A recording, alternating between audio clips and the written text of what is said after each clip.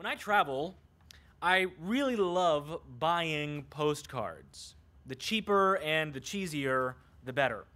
Here are a few that I picked up when my family drove to Oregon and back earlier this year. You'll see this one I really enjoyed. If you can't tell, that's roadkill. Here's another one we found at the same place in Wyoming. It's what you have as a road hog when you get a little farther west. And then here, the next one is my favorite, elk. I think it's the most hilarious of all of the ones that we found. I don't know why. It just makes me laugh every time I see it. Well, the problem with postcards is I never really know what to write on a postcard. They seem too short to really be meaningful in any way. So I often buy them and then collect them and put them in a shelf, and I never send them when I get back home. 2 John is the second shortest letter in all of the Bible in terms of word count. It clocks in at just 13 verses, which is just around 302 words in its original language, and it can be read out loud in 1 minute and 22 seconds at a normal pace. Sometimes, big gifts come in small packages. This little book right here punches way above its weight class, and it teaches us how to understand the nature of truth and love and how they fit together. So please follow along as I read now, beginning at verse 1. The elder to the elect lady and her children, whom I love in truth, and not only I, but also all who know the truth, because of the truth that abides in us and will be with us forever. Grace, mercy, and peace will be with us from God the Father and from Jesus Christ, the Father's Son, in truth and love. I rejoiced greatly to find some of your children walking in the truth, just as we were commanded by the Father. And now I ask you, dear lady, not as though I were writing you a new commandment, but the one we have from the beginning, that we love one another. And this is love, that we walk according to his commandments. This is the commandment, just as you have heard from the beginning, so that you should walk in it. For many deceivers have gone out into the world, those who do not confess the coming of Jesus Christ in the flesh. Such a one is the deceiver and the Antichrist. Watch yourselves, so that you may not lose what we have worked for, but may win a full reward.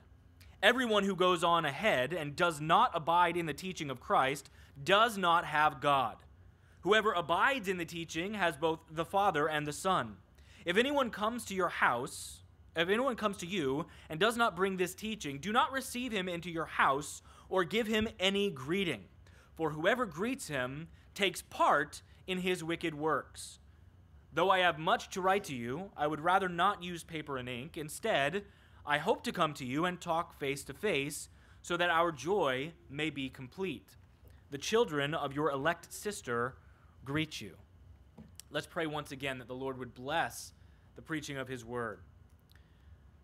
Lord, I ask that today you would help us to come together around this word, around this eternal scripture, with a heart of all seriousness. And Lord, I pray that as we come humbly and as we come earnestly seeking your face, Lord, that you would do just what we've been praying through our singing, that you would show us Christ. For Lord, it is him that we are here to meet in the text. We desire to know you more. We desire to understand you more. We desire to have our minds altered and changed in accordance with what is true, that we might see rightly the reality that you have set before us. Lord, help us not to be deceived, and help us not to support those who are deceivers. Lord, I pray that you would help us learn through this passage how we can graciously balance love and truth and how they work together for the building of your kingdom. In Jesus' name we pray. Amen. As we see with most letters, this one opens with a greeting. However, it's an interesting book in the sense that this book has no specifics given. There are no particular locations given in the book, and there are no specific names of any people, either sender or recipient. It's a common practice for John to refer to himself as something other than his own name. In the gospel that we see, in the Gospel of John, he refers to himself as the other disciple, or he refers to himself as the disciple that Jesus loved. Here, he simply uses the office that he holds at his local church, the office of an elder. And I believe he does this because he is attempting to avoid any focus of himself in the text, but to give all attention to his king, Jesus. But the question is, who is this mystery woman that he is writing to? There have been a lot of suggestions made throughout the centuries. Some of the more hopeless romantic types suggest that this might have been some kind of a romantic interest of John. However, I don't think there is any internal evidence in this text to suggest that would be accurate. I think that is probably not true. I think there's evidence actually to the contrary, considering that he says that he is grateful to hear that some of her children are walking in the truth, not that some of our children are walking in the truth. Also, you will note that he says that when he is excited for what is going on with them, he says, as are all the others who are walking in truth. In other words, his relationship to her seems to be identical to all the other believers' relationship to her. Other people suggest that this was somebody who read the book of 1 John, and she was convicted of its truth, but was confused about how to implement, so she had written to John with a question saying, I am someone who hosts as a hospitable Christian, and I know that when people come to me, I'm supposed to have discernment about who to let into my home and who not to, but you also tell me that I'm to love everyone that says that he is a brother, according to 1 John chapter 4. So what am I supposed to do here, John? Am I supposed to let them in, or am I not supposed to let them in? Do I show them hospitality, or do I shut the door? And so it's possible that there is a literal woman who was sending this letter and who says, John, I need clarity. And so John writes this short letter as a quick response. That's very possible. However, I think it is more likely that John is not writing to an individual, but he is writing to a church. It's not unusual for the local expression of the bride of Christ to be referred to in the feminine way, as a woman. So I am suggesting that the elect lady means the church and all the elect of that place. This would help make sense of the final line as well, saying, the children of your elect sister greet you. In other words, our church greets your church. This was something that was something common in all of John's writings as well as all of Paul's writings. The saints at this location greet you. So perhaps this is simply a way to write to the entire body. The important thing to note is the recipient is receiving instruction regarding truth and love. That's the main theme of this book. It is how those two things fit together. In the first 6 verses, the word truth is used 5 times, and love is used 4 times. That is extreme repetition. If you have a good memory, you might be saying to yourself, wow, this sounds really familiar. This sounds a lot like what we heard back on April 19th when Pastor Caleb preached through John, our 3rd John. And if you're saying that to yourself, first of all, I applaud you for remembering. I assume that's most of you have forgotten. But you would also be absolutely right in thinking that that was the case, because both of these books focus in on the relationship between love and truth. 3rd John teaches us to give support and to honor those who are faithfully carrying out the gospel. For example, there, John, in the central passage of that text, writes, we ought to support people like these that we may be fellow workers for the truth. He is saying to sacrificially serve those who are carrying the gospel. But where 3rd John is teaching us to support those who are committed to the gospel, 2nd John is teaching us that loving someone in truth means rejecting those who are distorting the gospel. When John uses the word truth, it's important to understand that he is not merely talking about concepts. He is not talking about simply being aware of the way things are. He refers to the children as walking in truth. This indicates that knowledge is not enough. He is indicating that those who truly know and believe in the truth live in accordance with what they know to be true. If you really believe that God is who he says he is, you believe that he is good, then you will do the things he sets out before you. That is why John can say in the book of 1 John that his commands are not burdensome. Look at how he fleshes out this idea in relation to love in verse 6. He says, and this is love, that we walk according to his commandments.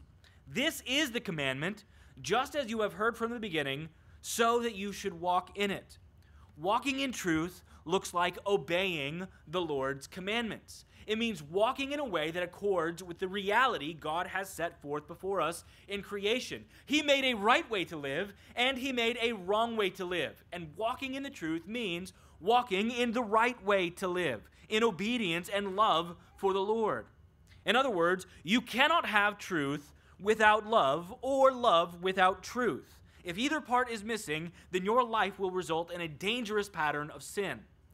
Warren Wiersbe is noted as saying, truth without love is brutality, and love without truth is hypocrisy. John is going to spend verses 7 through 11 emphasizing that the reality of tolerance of heresy is actually in and of itself a grievous sin. Now, this is important in our day and age where tolerance seems to be one of the chief values that our culture delights in. We must be a tolerant people. You will see here, in particular, the church that John is writing to was getting bombarded with false teachers who were carrying with them a false gospel. In verse 7, he states, "For many deceivers have gone out into the world, those who do not confess the coming of Jesus Christ in the flesh." You can see what their error was. They did not believe that Jesus Christ was fully man. They had a rejection of the humanity of Jesus. These were possibly the Docetists, or the pre-Gnostic people who believed that everything spiritual was good and everything physical was bad. Therefore, they argued Jesus could not have been truly human like we are, because to be human must equal evil. You will notice that all of the major heresies that have ever existed get the Trinity wrong in some way, shape, or form. It is an attack on the nature of the Godhead. And most of them are primarily rooted in a false belief about the person and nature of Jesus Christ. In this case, they were acknowledging his deity. I mean, think of these people. They come in and they recognize Jesus. Yes, he's God. We can declare with all joy in our hearts and with all smile on our face and with all truth, we believe Jesus is God. And they were preaching that he died and that he rose again and that he was necessary for salvation. You must believe in this God, Jesus, to be saved. And they would have agreed with this church about everything they did in terms of practicing the Lord's Supper and baptism and worship gatherings. They would have been in agreement on most things. And you can imagine someone saying to themselves at this local church, well, it seems like they've got so much right. It just seems like they've got such a pattern of correct doctrine. There's just this little thing here that they seem to get wrong. We're so close theologically. This little sticking point shouldn't be something that divides us. Maybe we can just agree to disagree, and we can work together for the sake of the kingdom of God. Well, John clearly views this as an urgent problem, and it's one that requires him to send, with great difficulty, a messenger with this little letter so that he might get the news to this person or this church immediately. Notice he makes clear in verse 12 that he intends to come visit them and to speak face to face about many things. Yet he must interject immediately to say, do not let this continue. John does not downplay the danger. He instead breaks the glass and he pulls the fire alarm and he says, these people that deny Christ's humanity are not godly. They are not worthy of your attention. They are not able to receive your hospitality. Do not accept them. He says, such a one is the deceiver and the antichrist. I cannot think of harsher language that he could employ. What does the Bible say about the antichrist? Well, first, it states that there are many who bear that title and that they have been with us ever since the first century. Consider what John wrote in 1 John chapter 2, verse 18. He says, children, it is the last hour. And as you have heard that Antichrist is coming, so now many Antichrists have come.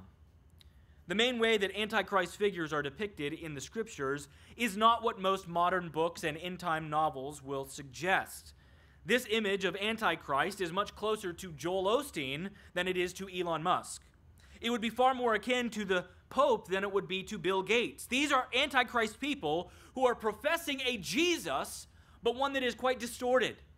Yes, we believe in the gospel, they say. We believe in the good news of the Bible, they say. We acknowledge these words, but the Jesus that they believe in has a failure to understand the true, righteous Jesus who came as fully God and fully man to redeem his people from their sins, and that we are saved based on grace alone, through faith alone, and not by works. Consider what it means if Christ never came in the flesh. If Jesus were not fully man, then none of us could ever be saved. Romans chapter 5, verse 19. For as by one man's disobedience the many were made sinners, so by one man's righteousness or obedience many will be made righteous. The crime has been committed by man. Therefore, the payment must be made by a man. We see that argument in Romans chapter 5 and again in 1 Corinthians chapter 10. If Jesus had not been human, his death on the cross would not have been a true death. Jesus was truly and fully man. We see that in the fact that he was born of a virgin. Physically conceived, we see in Luke chapter 1, Matthew chapter 1. We see that he was born of this woman, just like any of you or I were born out of a human body. Luke chapter 2, verse 7. We see that he grew up like you and I do. He grew in wisdom and stature and in favor with God and man. Luke chapter 2, verse 52. He lived a perfect life of obedience, which fulfilled all righteousness. Matthew chapter 3, verse 15. He felt hungry because he was a man. He felt sleepy, and he slept through a storm because he was exhausted, because he was a man. On the cross, he said, I thirst, because he was a man. 1 Timothy chapter 2, verse 5. For there is one God and one mediator between God and man, the man, Christ Jesus. He was a man. And cutting out this one part of the gospel distorts it to a point of making it void. Don't mess with the message, John is saying. The gospel is of first importance. These enemies of Christ came bearing a false gospel, and it might have looked like a small difference, but he is saying that tiny crack in the foundation destroys the whole building. That one little flaw that you see to be so minuscule is so great a chasm that it separates heaven from hell. Those who believe in that Jesus are on their way to destruction. These people are antichrist and enemies of the King. Do not let them near you. John explains that there is a reward for all who continue on in the truth. Verse 9, he says, for everyone who goes ahead and does not abide in the teaching of Christ does not have God. That is a simple way to explain those who believe in a false gospel. They don't have God. But whoever abides in the teaching has both the Father and the Son. He's saying to them, you have what you need. You have Jesus. You have a relationship with God. But now he answers what we are to do if we encounter those who preach a false gospel.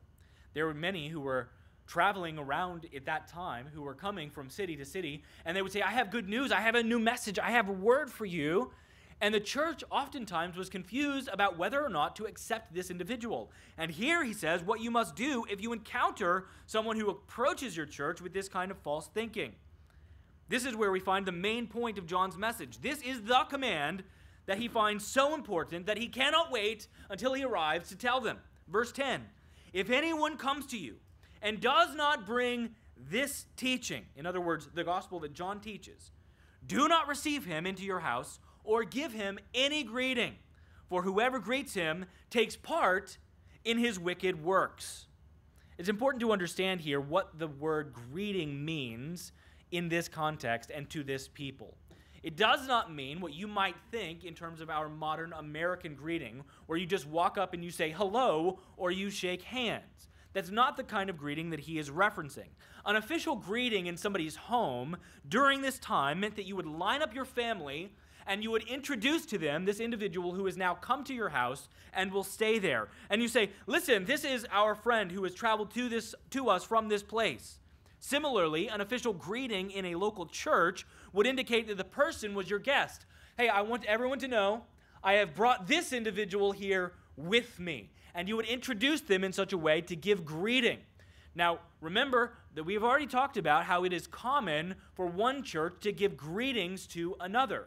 This is not a small concept. In fact, I love that when I travel to other local churches, I tell them, I bring greetings to you from the church in Massapequa, Redeeming Grace Fellowship. it is important that we understand this is not declaring that we should avoid speaking or communicating in any way to people who reject the gospel. If we did that, we would never talk to anyone except those who are saved. John is explaining that to do so, it's important to understand that by announcing that these people are with you and that they are acknowledged by you in the congregation, you are lending them credibility. And here he is declaring, do not give them any credibility. Do not declare that this person is a brother. John is explaining that to do so would be tantamount to preaching a false gospel with your own lips. You're joining in their wicked works if you applaud what they are doing. Do not give them a place to stay. Do not support their efforts. Do not give them food. Do not give them money. Do not give them standing in the church. Instead, reject them and their message. Now, I know that we've been taught many times from this text, perhaps, when somebody knocks on your door, there's two people outside, and they say, hey, we're here. We have some information to give you. They're saying, many people will say, do not let those people into your house. Those Mormon or Jehovah's Witness missionaries, do not let them into your house. Do not speak to them, because if you do so, you would be breaking this rule, and you would be allowing them into your home, and you would be giving them greeting. That is not what this is saying either. When he says, do not let them into your home, he is speaking about allowing them to stay there and take up residency there temporarily, because in those days, hotels were very uncommon.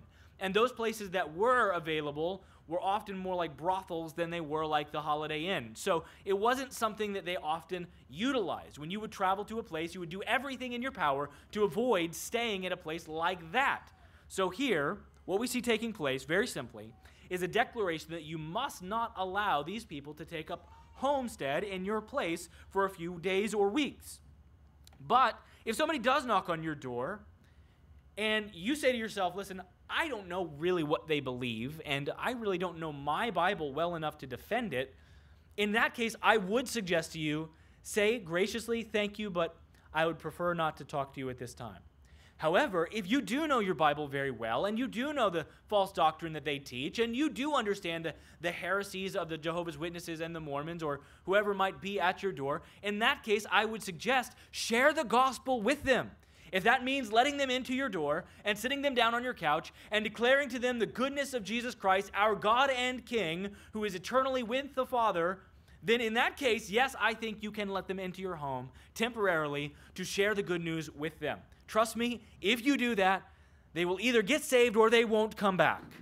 That is not what John is speaking about here when he gives warning against allowing them into your house. So what does it mean for you? Look back up to verse 8 and notice this very important statement. Watch yourselves, he says. Watch yourselves, so that you may not lose what we have worked for, but may win a full reward. The Christian life is not static. When you become a believer, you are called to watch your life and your doctrine, as we see Paul say to his protege Timothy. Don't be a double-minded individual who is able to be blown about by the wind. If you don't know the word, then you can be easily convinced of any false doctrine, because as soon as somebody starts talking, or as soon as you read that book, you'll say, that kind of sounds right, and you'll begin to follow in a way that is just as deadly or dangerous as the heresy that was being taught by these wicked people in John's day. We must understand that we cannot allow ourselves to be ignorant of what God has provided for us to give us guidance. This is the one, this word is what illuminates our path. It is the one that gives us wisdom and reveals the mind of God. In particular, at this point, I want to just consider 3 ways that truth and love work themselves out by presenting 3 inaccurate beliefs and correcting them. These are things that our culture will tell you is true. These are beliefs and ideas that are creeping into the church right now. They are things that Christians must learn to battle against. They are false ways of thinking, and John is teaching us here not to allow these things to take root in our congregation. Here are the 3 beliefs. First, there are those who will say, any confrontation of somebody else's sin is unloving. How can I say anything to them? And oftentimes they will say, well, the Bible does say that I need to take the log out of my own eye before I take the speck out of theirs, so I'm not a perfect person, so I have no right to confront sin in another person. Now, I will say, if you are living in abject lies or you are living a life of hypocrisy, in that case, certainly you are not the person who should be going out and finding other people's sin. That is exactly what Jesus was talking about. But the Christian life is one of constant confrontation. You are going to be always swimming against the current of the world and the culture, and you're going to feel that. The world tells you to bite your tongue. They tell you to tolerate anything that you know is wrong, but the Scripture makes it clear that we have a responsibility to speak up when that confrontation comes. In particular, right now, I am speaking in regards to inside of the church. Titus chapter 2, verse 15 says, rebuke one another. Colossians chapter 3, verse 16 tells us, admonish one another.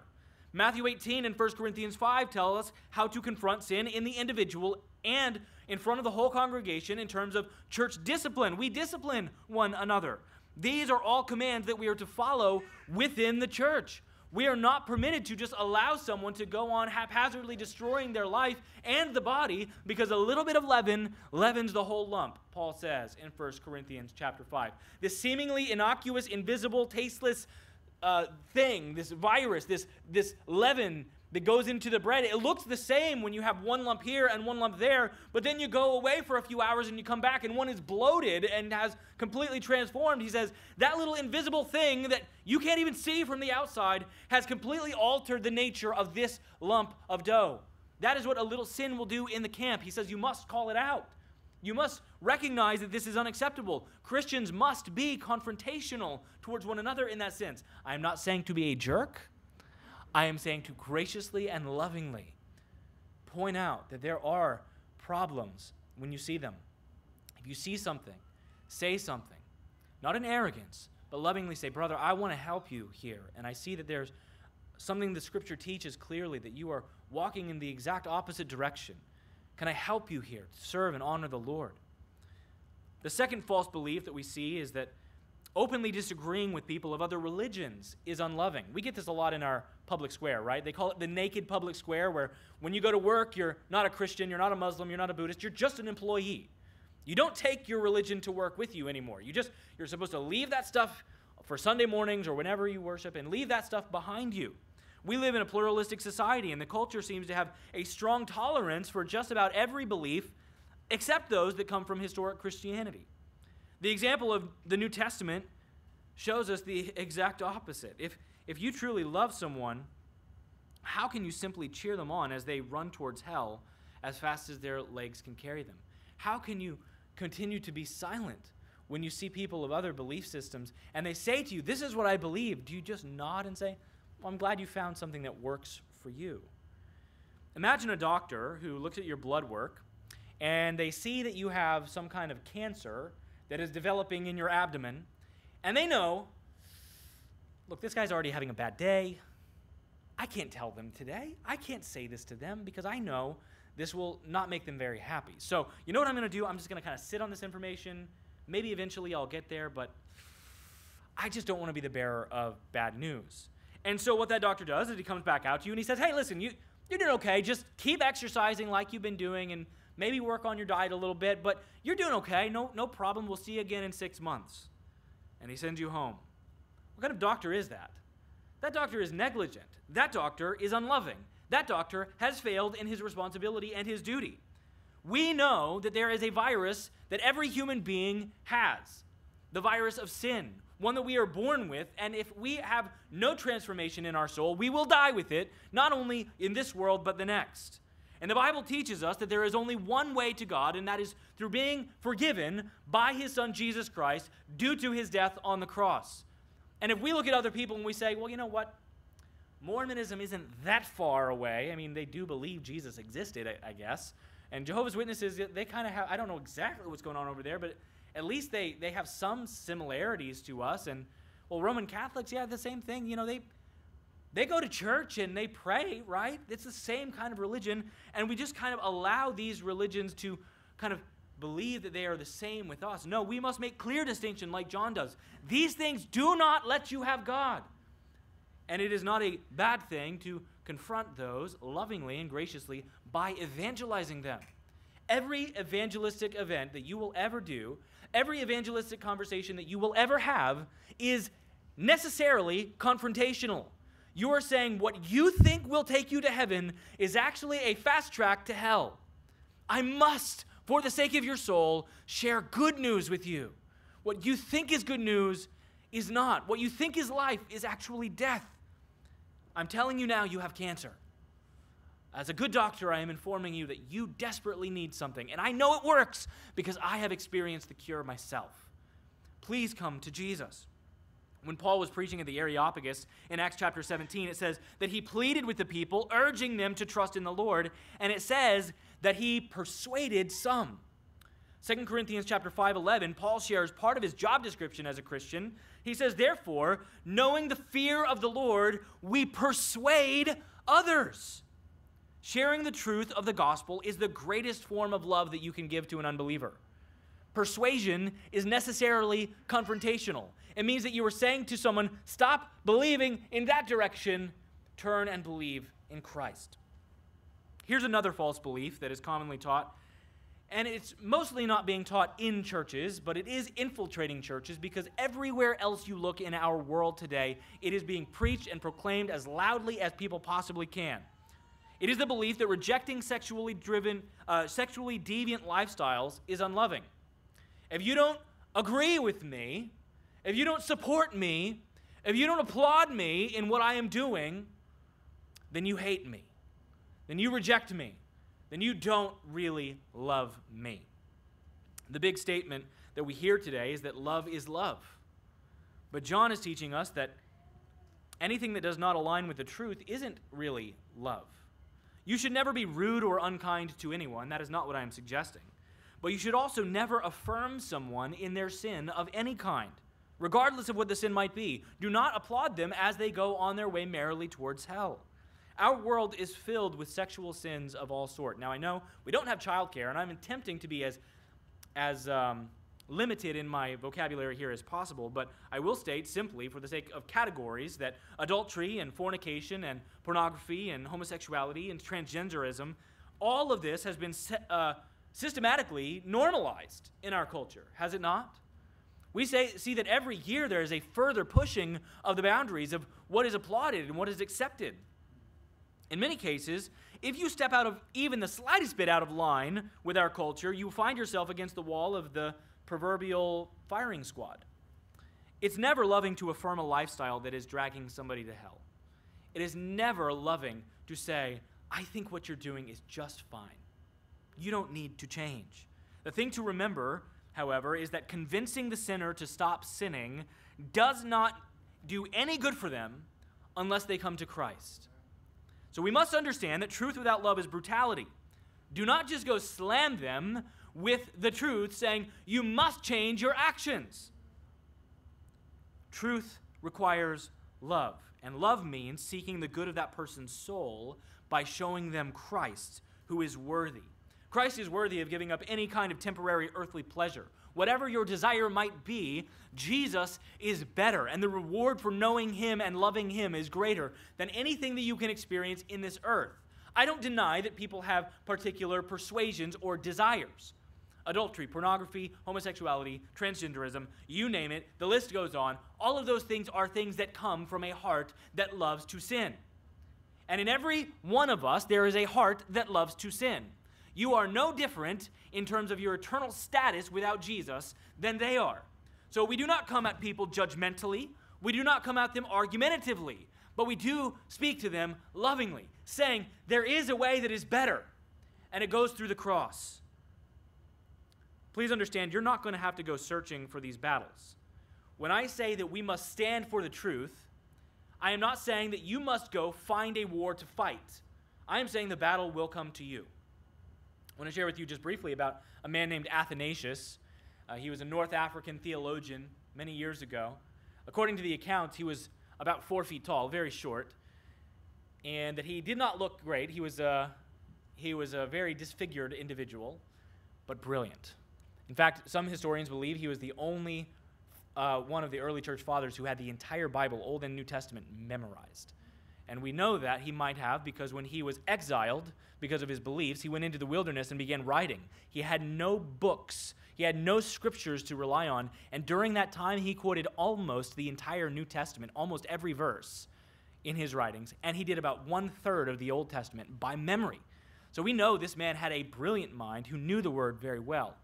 And there was a time when heresy about the nature of Jesus Christ and the Trinity came up, and he said, even if the whole world stands against this teaching of Jesus, that just means that Athanasius will stand against the world. That's where we get the name or the term Athanasius contra mundum, Athanasius against the world. This is the man that I named my third son after because I believe that he stood for the gospel and the Lord used him to preserve the truth throughout our Christian history. The reason I bring this up is because he didn't go searching for the battle.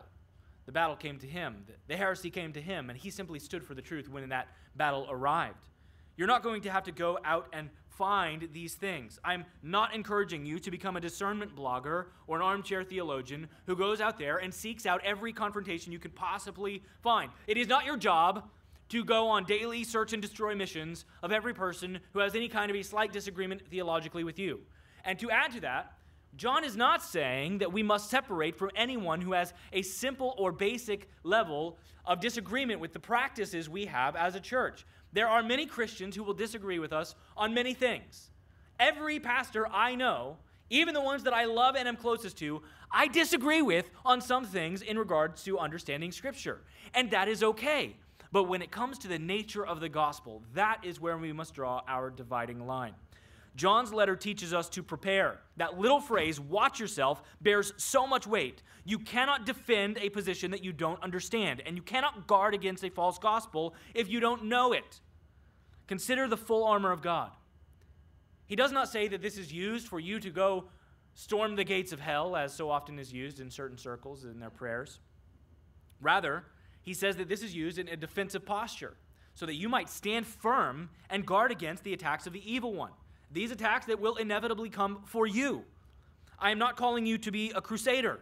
I'm just calling you to be faithful, John says. Just know the gospel.